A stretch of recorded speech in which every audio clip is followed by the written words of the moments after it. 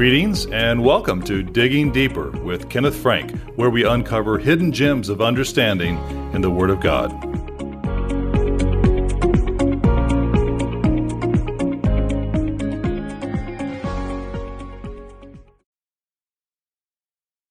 Did you know that King David came to a place in life where he realized there were mysteries of life that were beyond his understanding, and as a result, boldly entrusted them to God, even as a weaned child trusts its mother?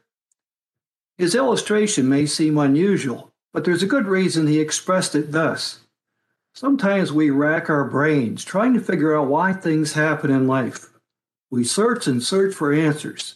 We stew and fret almost to the point of exhaustion. David discovered a better way to handle life's mysteries. This Digging Deeper searches the inspired mind of David for guidance on how to live a life that does not have all the answers, but knows the one who does. Psalm 131 is the scriptural basis for this study, which reads, "A song of degrees of David. Lord, my heart is not haughty, nor mine eyes lofty, neither do I exercise myself in great matters, or in things too high for me. Surely I have behaved and quieted myself as a child that is weaned of its mother. My soul is even as a weaned child. Let Israel hope in the Lord from henceforth and forever." Psalm 131, 1-3, King James Version throughout, except where noted. A Song of Ascents. Notice that this psalm is here described as a song of degrees, also called Song of Ascents of David. It is one of the special collection of psalms within the Greater Psalter, which means Book of Psalms. The NIV Biblical Theology Study Bible explains, quote, Psalms 120 through 134 are commonly called the Songs of Ascents. The title denotes songs that pilgrims sang on their way up to Jerusalem for one of the major festivals. Psalm 84, 5-7, Exodus 23, 14-17, Deuteronomy 16:16, Micah 4:2, see Zechariah 14:16, and note. And according to the Old Testament spatial perspective, Jerusalem is always up, regardless of the actual elevation of the starting point. 2 Samuel 6:12, Jeremiah 31:6, and Micah 4:2. End of quote. They are sometimes called pilgrim songs. Fawcett's Bible Dictionary reports that, quote, the simple style, brevity, and transitions formed by retaining a word from the previous verse, for example, Psalm 121, 1 and 2, from whence cometh my help cometh, etc., are suitable to pilgrim song poetry, end of quote. The NIV Biblical Theology Study Bible illustrates this repetition in our psalm by quoting the NIV translation. Quote, Psalm 131 maintains the theme that concludes Psalm 130 by repeating verbatim, Israel, put your hope in the Lord. Psalm 131 verse 3 and Psalm 130 verse 7. Psalm 131 expands on what it means to hope in the Lord, negatively, verse 1, and positively, verse 2. End of quote. Of these Psalms of degrees, Easton's Bible Dictionary declares 4 of them were written by David, 1, Psalm 121 verses 1-5 by Solomon, and the rest were anonymous. End of quote.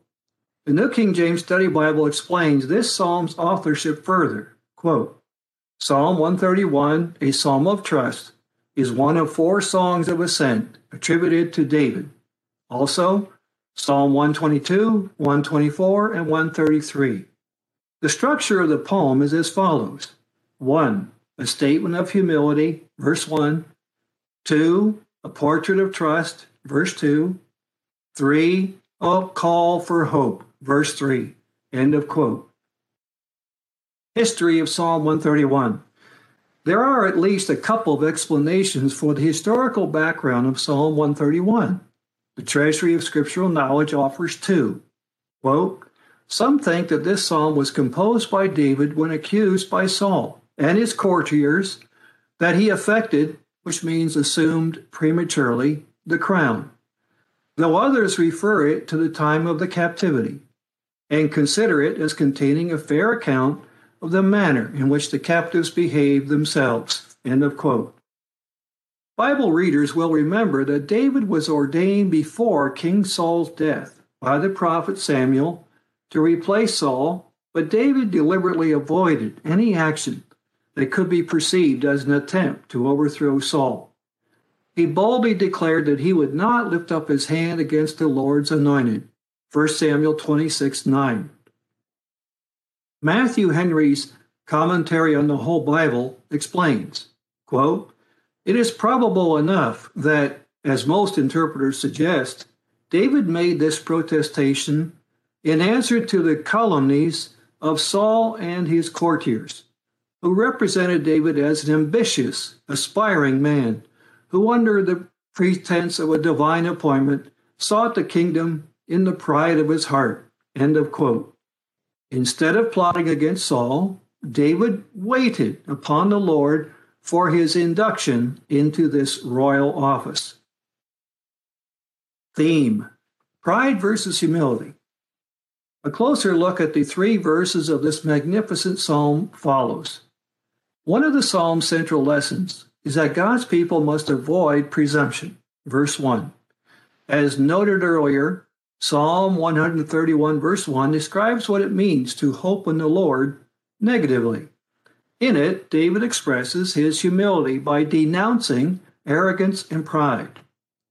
The NIV Biblical Theology Study Bible declares, quote, "Believers who hope in the Lord submit to him. They are willing to leave certain questions unanswered because they have full confidence that the Lord knows the answers."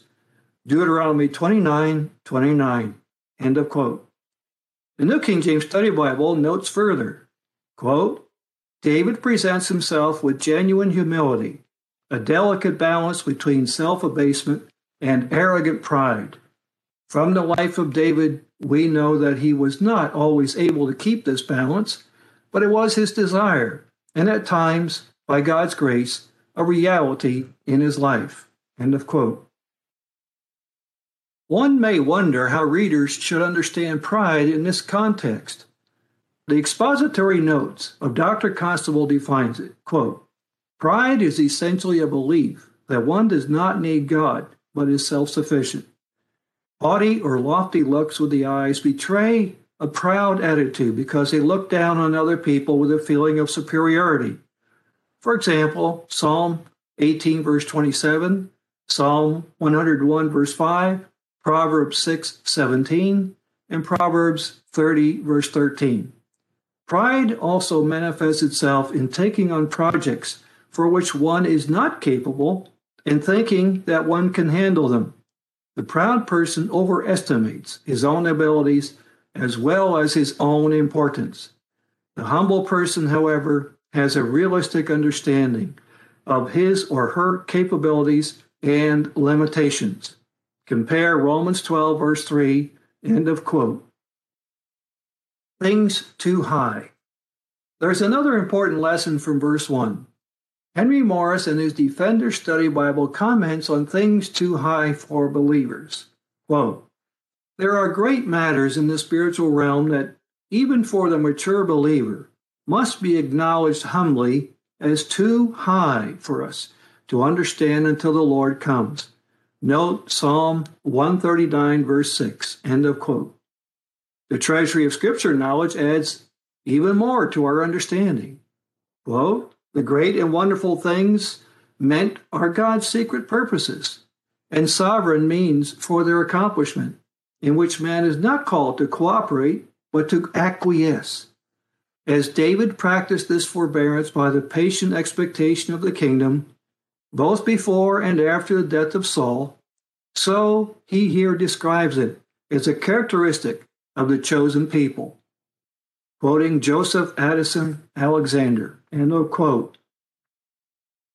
There are notable cross-references to verse 1 teaching believers that some matters of life are beyond their comprehension.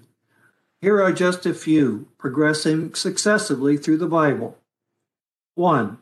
The secret things belong unto the Lord our God, but those things which are revealed belong unto us, and to our children forever, that we may do all the words of this law. Deuteronomy 29:29. 2. Thou hast beset me behind and before, and laid thine hand upon me. Such knowledge is too wonderful for me. It is high, I cannot attain to it. Psalm 139, verses 5 and 6. 3. Oh, the depth of the riches both of the wisdom and knowledge of God.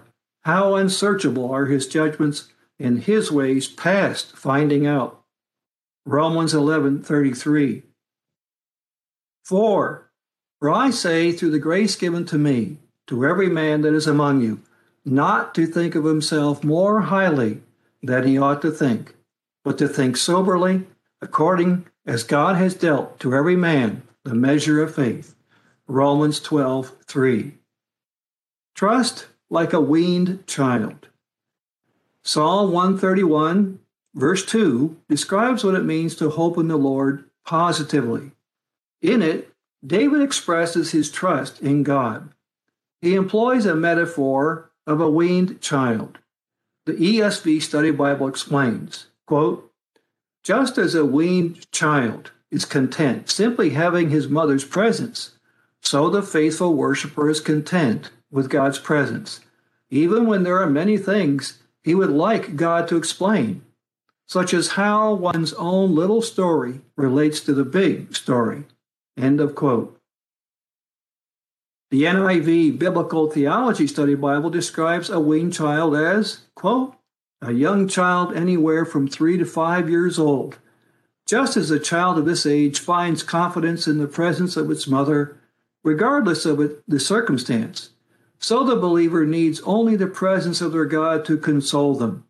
Even though believers may not understand all that's happening or why it's happening, see verse 1 and note, they still confidently trust the Lord. End of quote. In Psalm 131, verse 3, David calls upon his readers for hope in the Lord forever. The expository notes of Dr. Constable provide a pertinent application for this psalm's conclusion. Quote, David called on the nation to follow his example and rest in confidence that the Lord would provide what his people needed. This dependent trust is a need God's people never outgrow. This psalm is an excellent exposition of what it means to have faith as a child. We can trust God because he is who he is. We must trust him because we are who we are. End of quotation.